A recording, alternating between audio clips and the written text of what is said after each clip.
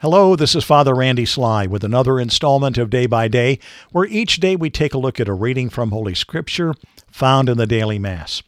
And today is Monday, but today is the Solemnity of the Blessed Virgin Mary, Mother of God, and the Octave Day of Christmas. A reading from the Holy Gospel according to Luke.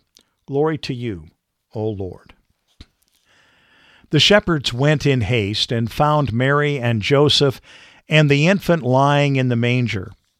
When they saw this, they made known the message that had been told to them about this child. All who heard it were amazed by what had been told them by the shepherds. And Mary kept all these things, reflecting on them in her heart. Then the shepherds returned, glorifying and praising God for all they had heard and seen, just as it had been told them. When the 8 days were completed for his circumcision, he was named Jesus, the name given him by the angel before he was conceived in the womb. The Gospel of the Lord. Praise to you, Lord Jesus Christ. Well, as I said, today is both the Octave Day of Christmas, which is the 8th day. The octave is the 8 days of special celebration for the Christmas season, but the Christmas season continues on even through the Feast of the Epiphany and on to the baptism of the Lord. And yet today we have a very special day. January 1st, Happy New Year, by the way, is a solemnity every year. It's the Solemnity of the Blessed Virgin Mary, the Mother of God. So we have earlier, we have the Holy Family, and then on the 1st, we have a special solemnity given to the Blessed Mother. And it's only fitting that on the 8th day after Christmas, we should be remembering the one who bore Jesus in her womb for all those 9 months. And as he came into the world, she became even more his mother. You know, there's an interesting statement that is made in society a lot, and it's, when a child is born, the woman becomes a mother. Actually, I believe that when the child is conceived, a woman becomes her mother or his mother.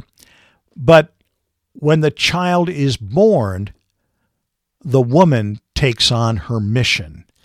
And that mission is not just to bear the child, but to truly be the mother, the one who will be the first nurse, the first teacher, the first comforter, the first place of refuge.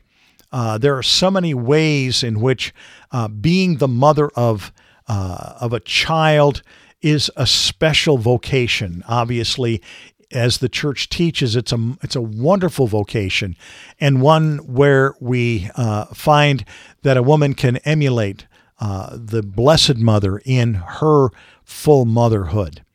And today we remember that she was not just the mother of the human nature, but the mother of the fullness of divinity and humanity born together. As one of the church patriarchs said, you can't be the parent of a nature. You have to be the parent of a person. So Jesus, fully God and fully man, found his mother in the person of the Blessed Virgin Mary. And there's an interesting thing in this scripture here that really reveals the nature of her mission. Of course, part of her mission is being, again, the first home of the human race, where she was the home of Jesus, who dwelt in her womb. But then upon his birth, she continued as the first comforter, the first nurturer, the first teacher, the first everything, that she became the primary caregiver to Jesus, the Son of God. But in doing so, in doing all of those things, the other thing that we notice from this scripture is that it says, Mary kept all these things, reflecting on them in her heart. One of the beautiful gifts of motherhood is this ability that a mother has to embrace all of the details surrounding their child and all of the things that are a part of that child's life, and taking them and just bringing them into the heart. And so here come these shepherds, and all that we hear about the angel proclaiming glory to God in the highest, and on earth peace to those upon whom his favor rests. This heavenly host singing, this angelic choir up in the sky, all of the announcement from the angel to the shepherds, all of this was done without the Holy Family knowing that it had taken place. And so here come the shepherds, and they come and they visit Mary and Joseph and the child in the stable. And there was Jesus in the manger, the feeding trough, where he had been laid after he was born. And it was at that time that the shepherds described for Mary and Joseph what had taken place on the hillside, the message that was brought by the angels, and the other things that had taken place. They brought them to the Holy Family, and it was there that Mary took those things into her heart. That one of the things that must have been a great relief to both Mary and Joseph, I mean, you're giving birth to the Christ child, the Messiah, God the Son. Well, how are people going to know? You're going to go around saying, hey, let me introduce you to my son. You know, I know everybody thinks that their kids are fantastic, but ours is the Messiah. Well, you know, that can only go so far. But what they realized from the presence of the shepherds and their story is that they did not have to worry about making Jesus known, that God was handing out birth announcements. And so the angels were declaring to those around, those shepherds, about the wondrous gift that had come into the world. And again, it's interesting when we read this, where it says that all these things reflecting on them in her heart, that the scripture for yesterday, which was Holy Family, one of the things that Simeon prophesied to Mary, it says, and you yourself a sword will pierce. And so that piercing is a piercing of the heart.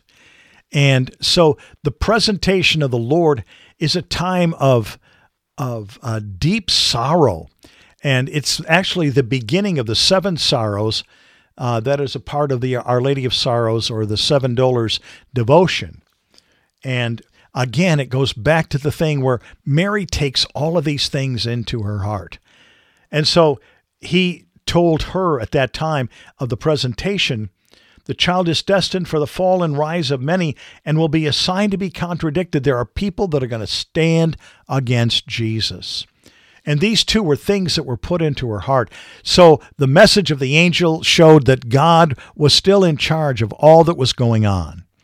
And then the message of Simeon, again, a message that she could store in her heart, that there are harder times yet to come.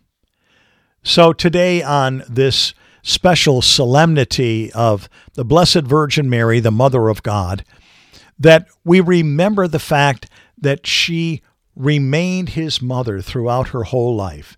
It wasn't just that God borrowed her womb and then cast her aside, but Mary had a significant part in the life of Jesus during his time on earth, and continues to be the Mother of God even in heaven. That as the Mother of God, she does become the Queen Mother of heaven. So a powerful, powerful day, a powerful solemnity, a wonderful way to begin our year. So again, Happy New Year, and may the Lord just do a filling in our hearts this year for all that we need and all that we hope for in our lives. So may the words of my mouth, the meditation of our hearts together, be acceptable in your sight, O Lord, our strength and our Redeemer.